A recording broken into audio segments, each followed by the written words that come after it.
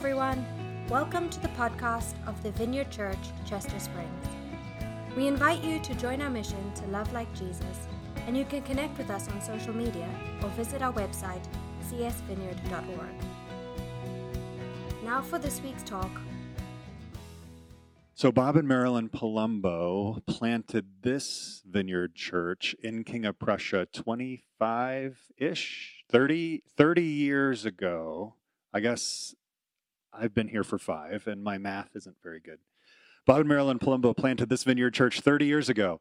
And my wife, Allison, and I came about 5 years ago and couldn't have been more graciously received or supported by the Palumbos. And so I just, with great gratitude and love, want to invite up Bob to share with us this morning.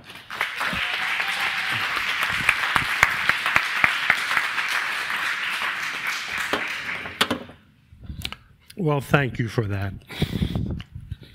30 years ago, I was 12.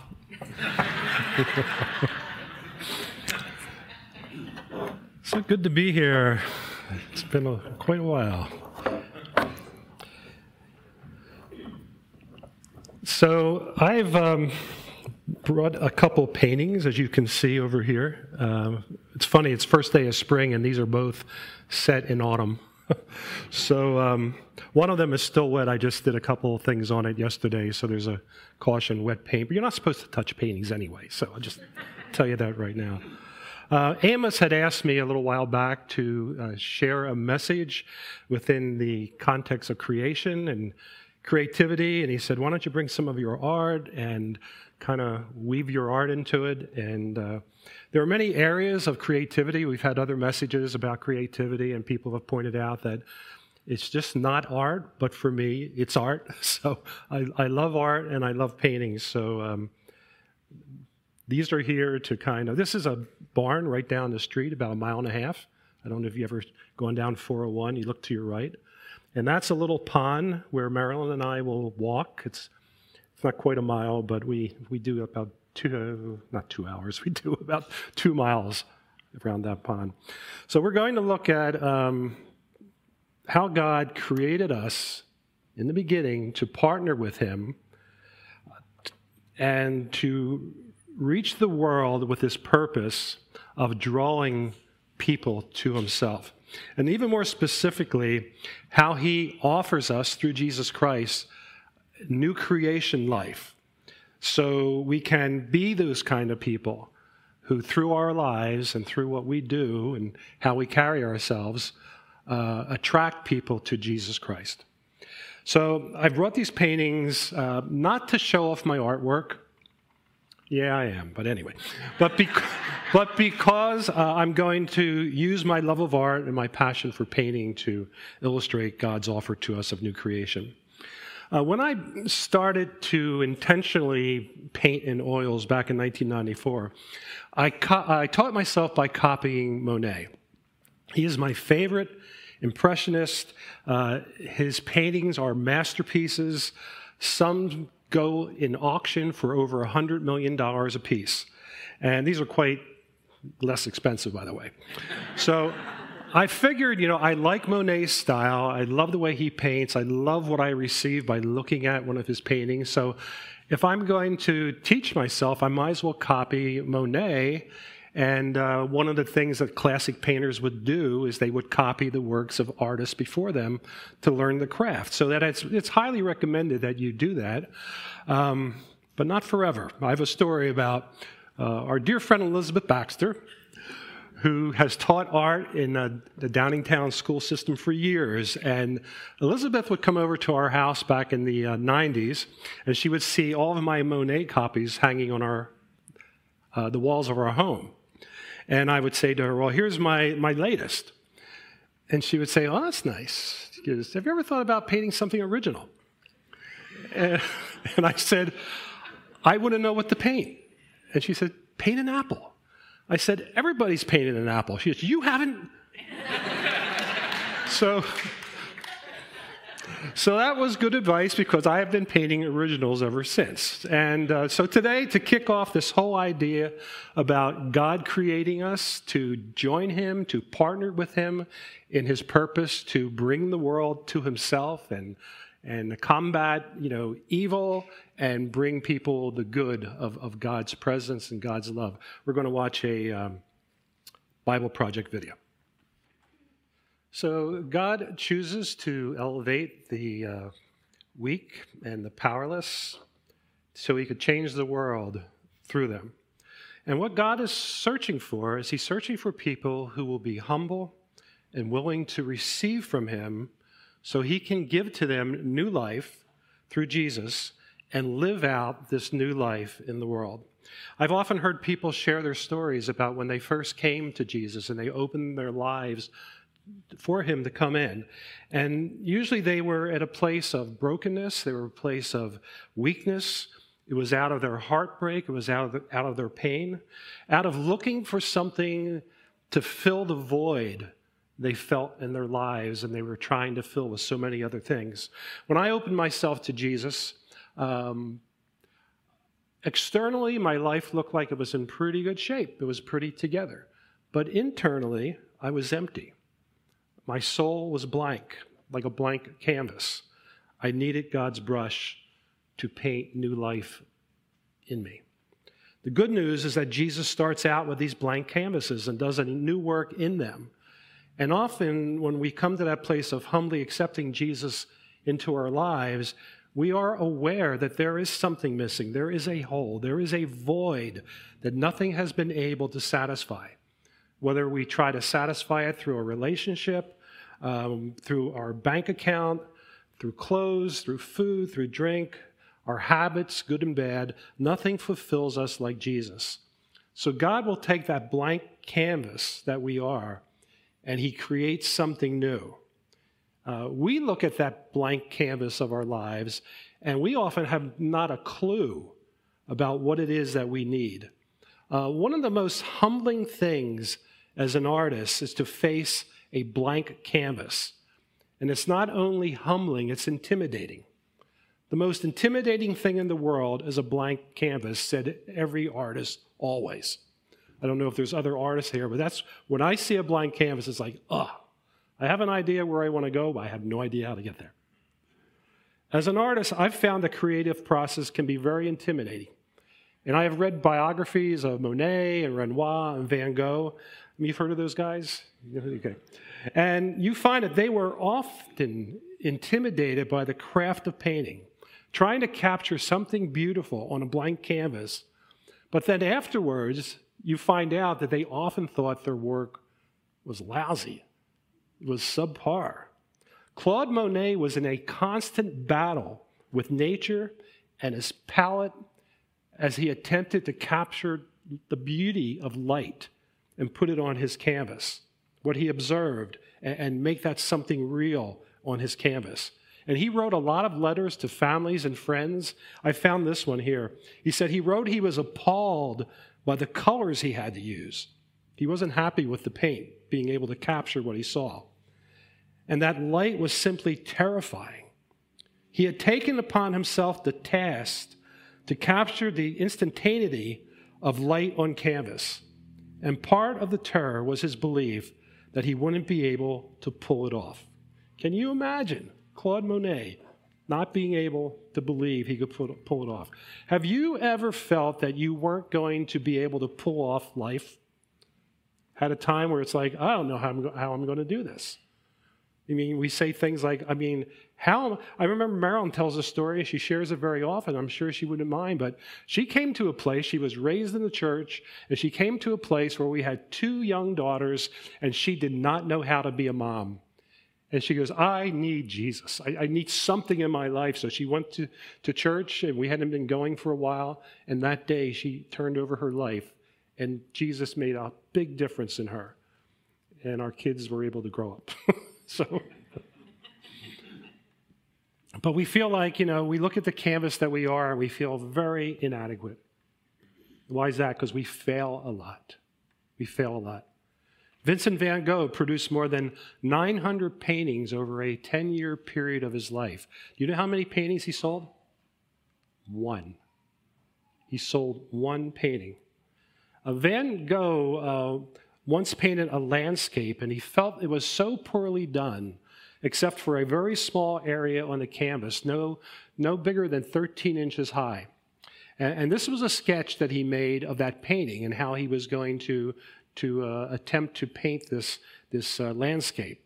And he said in a letter that he overworked the scene so much, he decided it just was not good, and he cut out a fragment that he felt was okay, and he just destroyed the canvas. It was estimated that fragment of painting was going to be auctioned for $13 million. Can you imagine? But Jesus takes the blank canvas that is our lives and creates something new so we can partner with him in the world. And through our lives, though they may be broken and hurting and blank, though life may be intimidating, God is not intimidated about working with us. He does a pretty good job. We're going to look at a passage in Ephesians to see what God says about this new creation life that he offers to us. God takes our lives and creates something new so we can partner with him in the world. But before we look at Ephesians, I shot a video on my phone. I've only done this. This is the first time I did it, and I haven't done it since. But it's a video I made of the painting on the far right. And that took me about 2.5 hours to paint. So sit back. We've got some popcorn. You can watch this and that. But what I did was I time-lapsed it down to just over a minute. So we'll take a look at this. Stupid. I've actually painted some of my best work wearing that outfit, to tell you the truth. So anyway, Jesus takes this blank canvas, which is intimidating to us. Our life is often intimidating. Failure is intimidating. Who we are physically, who we are mentally, who we are spiritually is often intimidating, but it's not intimidating to God. He makes us new through Jesus, and he purposes to partner with us in the world. Are you catching that? He makes us new in order to partner with us to reach the world. How do we enter into this partnership with God? How do we receive and embrace this new creation life he calls us to? Because this is what he purposed from the beginning of creation. But something happened along the way, right? Something happened. We turned away from the purpose God had for us. But he found a way to make everything new. So let's look at Ephesians chapter 2, verses 8 through 10. And if you have one of our Bibles, we're going to be unpacking this phrase by phrase. So if you can get a Bible in the back, if you would like to look at one. It's on page 1228. And this is the New Living Testament version we're looking at. Let's read it through. God saved you by his grace when you believed. And you can't take credit for this. It is a gift from God. Salvation is not a reward for good things we have done, so none of us can boast about it. For we are God's masterpiece. He has created us anew in Christ Jesus, so we can do the good things he planned for us long ago. So let's look at this in detail. Verse 8. God saved you by his grace when you believed.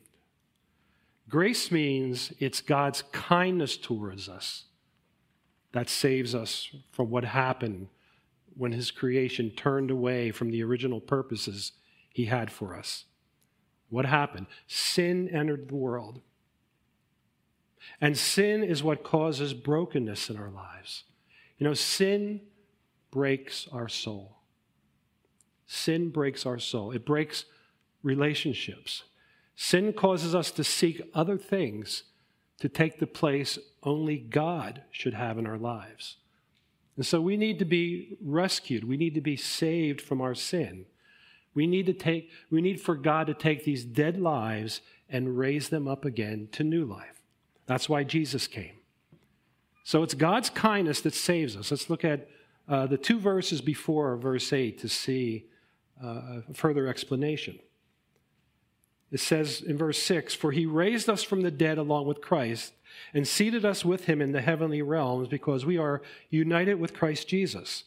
So God can point to us in all future ages as examples of the incredible wealth of his grace and kindness towards us, as shown in all he has done for us who are united with Christ Jesus. So God saved you by his grace, by his kindness. When did he save you? Well, the verse says, when you believed. And that should best be read, when you trusted. Trust is a better word. Because lots of times we believe Jesus is real. We believe Jesus is the Son of God. We believe he died for our sins, but a lot of the belief is from our heads. But belief turns into salvation when salvation is embraced from in here, from deep within who we are. We often say within our hearts. Trust is what drops belief, head knowledge, down into our heart. And we wrap our hearts around Jesus and his offer of eternal life. We know that only God can accomplish salvation in us. We acknowledge we can never save ourselves. Only God can paint on the blank canvas of our lives and create something new. Paul makes that clear in the second part of verse 8. And you can't take credit for this. It is a gift from God. So it says, for it is by grace you have been saved through faith, and this not from yourselves. There's a little word in that phrase in the Greek. The word is ex. It means out of, like in exit. How many have ever been on the highway with all the crazy drivers? And they're weaving in and out, and they're speeding past you, and they're tailgating you, and you can't wait for your exit because you want to get out of there. That's what X means. Salvation, God's love and favor, is not out of X ourselves. It is a gift from God. Verse 9, salvation is not a reward for the good things we have done, so none of us can boast about it. So again, salvation is not something we receive X out of our good deeds. We cannot do anything. We can't merit, earn, or achieve God's favor by our good works. God's salvation is from God. Anything we do out of ourselves is never good enough if we're trying to find a relationship with God. You know why? Because anything out of us is always going to be smeared with our sin. Anyone here perfect? Anyone aware you've got sin in your life? Any good we do, good deed, good work, is tainted with a little bit of vanity, pride, boasting, impure motives. That doesn't mean that you go around and be skeptical of people's motives. You know, the only reason Bob's speaking today is to show off his art. That's not true. Amos made me do it. It's a little creation story there. But it's just a reality. A good deed out of ourselves to please and command the favor of a holy God is smeared with our sin. One of the things I've done a few times is I've gone out to Valley Forge Park and painted in plein air, which means simply in French, outside. And as opposed to painting in your studio where things are a lot more controlled and comfortable. It's not easy. The light is always changing. You don't have the convenience of your studio. You got to lug your canvases out there and your easel and your paints and the rest of it. There's bugs. It gets hot. It gets cold. Well, I joined a few times a group of other artists in the area, and we would have Saturday morning paint experiences out in Valley Forge Park. And there's an artist in Malvern named Randall Graham, and I've taken a few lessons from him, and he hosts with the park rangers these painting excursions. And Randall would sometimes paint with us, but what he did mostly was kind of walk around and check out what you were doing, and he would offer, encouragement and tips.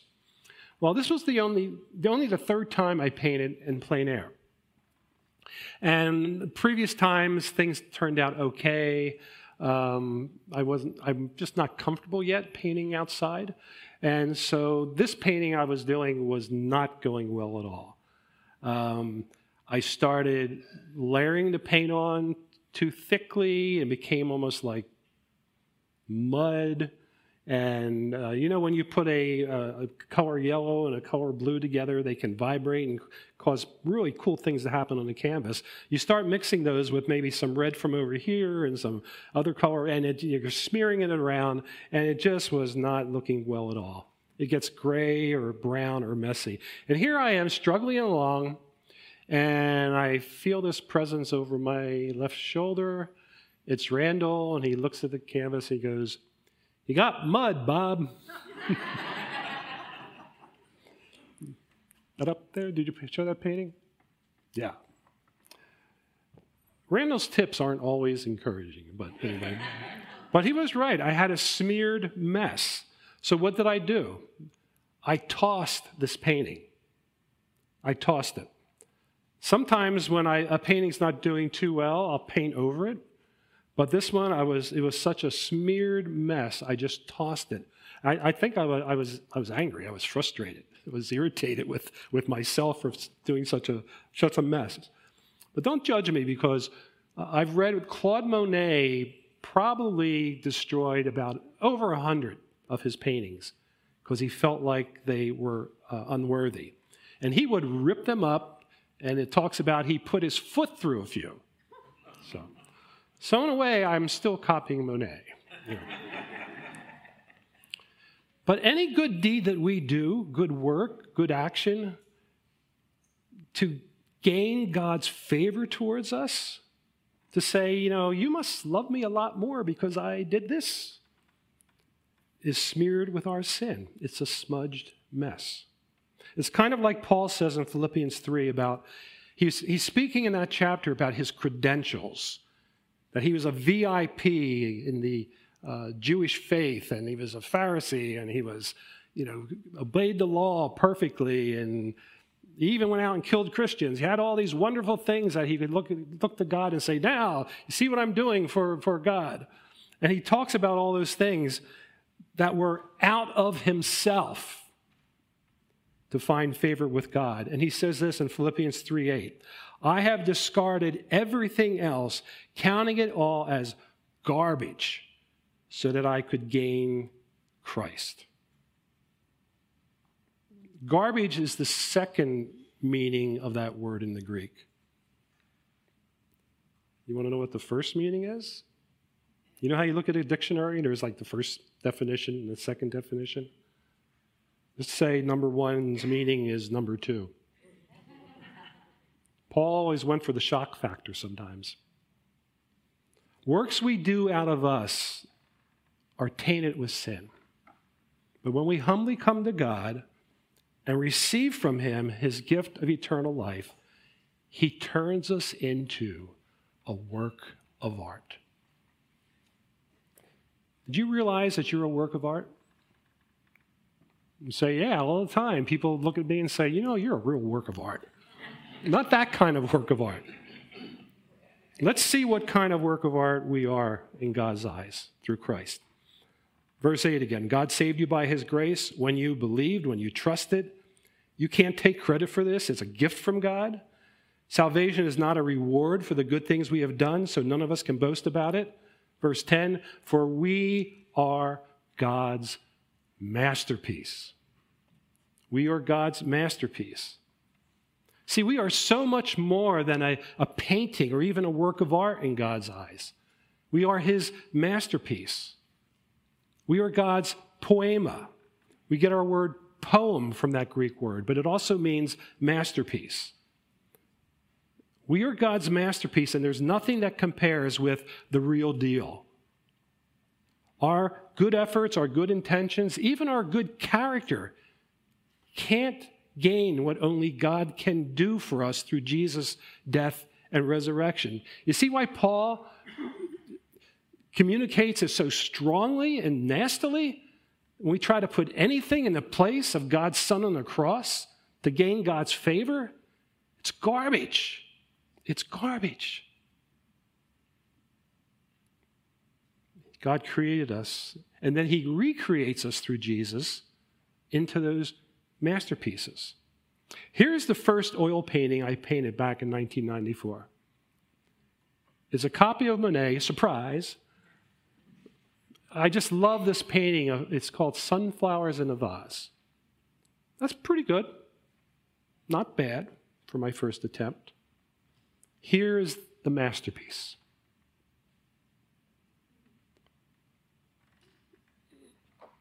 That's the masterpiece my painting was based on.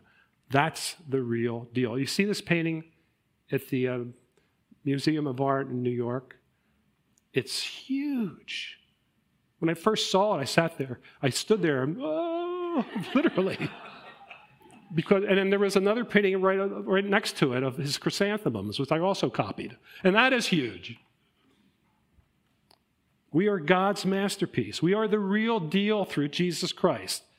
Jesus didn't die to make us pretty good or not so bad. He died to make us new. Verse 10 again, for we are God's masterpieces. He has created us anew in Christ Jesus. So we can take this free gift of new life that he gives us and put it in a box, wrap it with pretty paper, tie a nice ribbon around it and a bow and put it on a shelf. No, gifts are never meant to be put on a shelf, but are meant to be opened and received and shared. He has created us anew in Christ Jesus so we can do the good things he planned for us long ago. And right there is the result of new creation life. And the result is new creation living. New creation living. That phrase, do the good things, we can do the good things he planned for us long ago. It's literally, we can walk around in. We can walk around in all these good things that God planned for us a long, long time ago. We walk around as in it's now our lifestyle to express appreciation and adoration and thanksgiving to God for what he's done for us and given to us freely through Jesus. And he leads us in these different things that we can do to express that love and to partner with him to draw people towards him.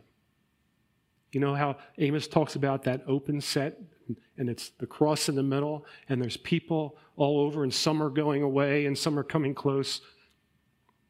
We are his masterpieces, created in Jesus Christ, created anew to be people in the world who help people going away come closer. Doing good and doing good works as a lifestyle, not in order to save ourselves. They are good works he planned for us long ago. Loving like Jesus, walking in kindness, serving, contributing rather than consuming. In 2 Corinthians 5, verses 17 and 18, Paul says this, anyone who belongs to Christ has become a new person. The old life is gone. A new life has begun. And all of this is a gift from God who brought us back to himself through Christ. And God has given us this task, this job, this work of reconciling people to him.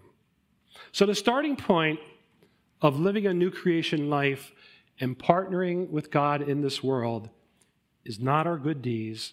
Works were never the starting point. Any good out of us is not where we begin. It's God's grace, God's kindness is where we begin, and receiving this gift of salvation.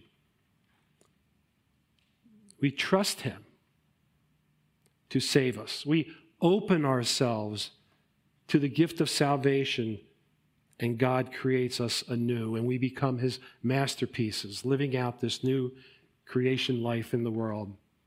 He wants to reveal his mercy, his love, his goodness in tangible, creative ways through his new creation. You know, God offers us so much through this gift of salvation Jesus brought to us.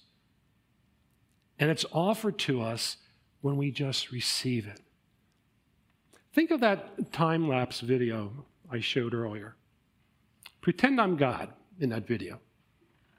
Don't pretend I'm God any other time. You'll be very disappointed. But here is God wanting to create something new. You are that blank canvas. What are you going to do?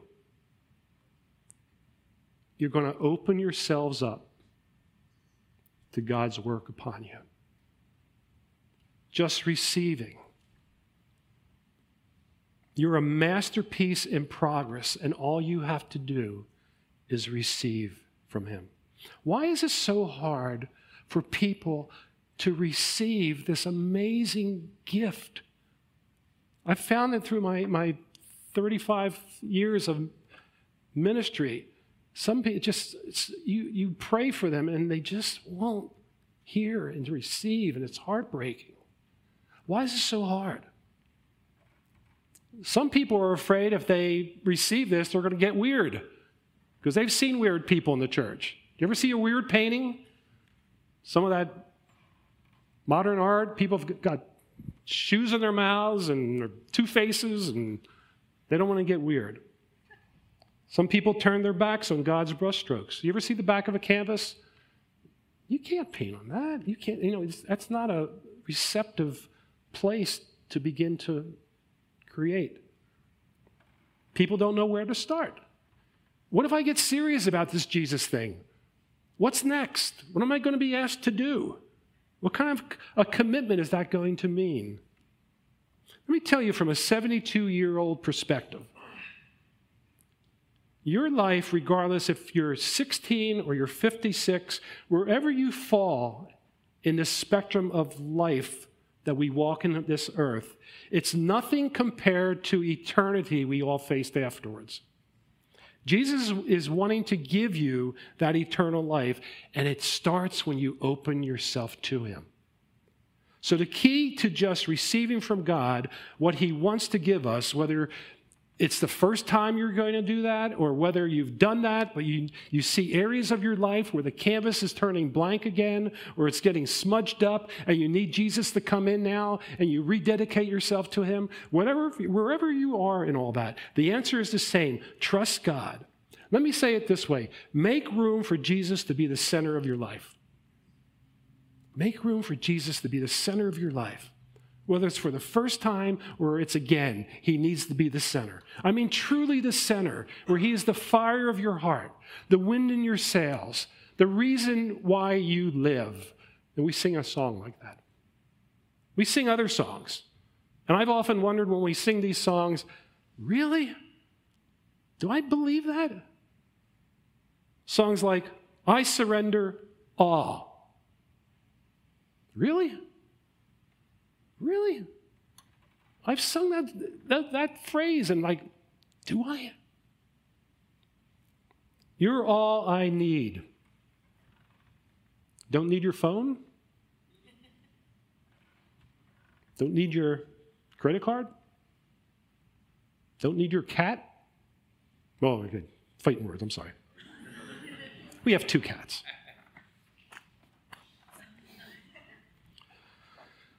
What are we singing? Hopefully what we're singing is this. This, Father in heaven, is how I want my life to be. Where Jesus is the center, so that I can live this new creation life you've given me. Be the center. Be in charge. Jesus be my Lord. I'll have the worship team come up.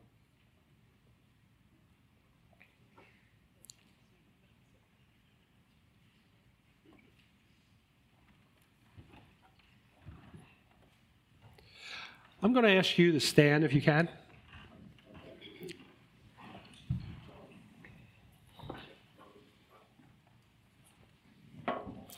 And I'm going to ask you to just close your eyes. That way the team can get ready and you don't have to watch. But focus on Jesus right now. Holy Spirit, come. Holy Spirit, would you work today as we worship, that you would work in our hearts. Lord, I'm asking that you would give people here today a tangible evidence internally upon them that you are working today in their hearts, in their lives, that you are calling them, some of them for the first time, calling them to receive your gift of salvation. Some of them are needing to say, Lord, be the center again. Be the center again. So, Holy Spirit, come. Thanks again for listening to the podcast of the Vineyard Church, Chester Springs. We hope you share this with your friends and family and subscribe on iTunes or wherever you get your podcasts. See you next time.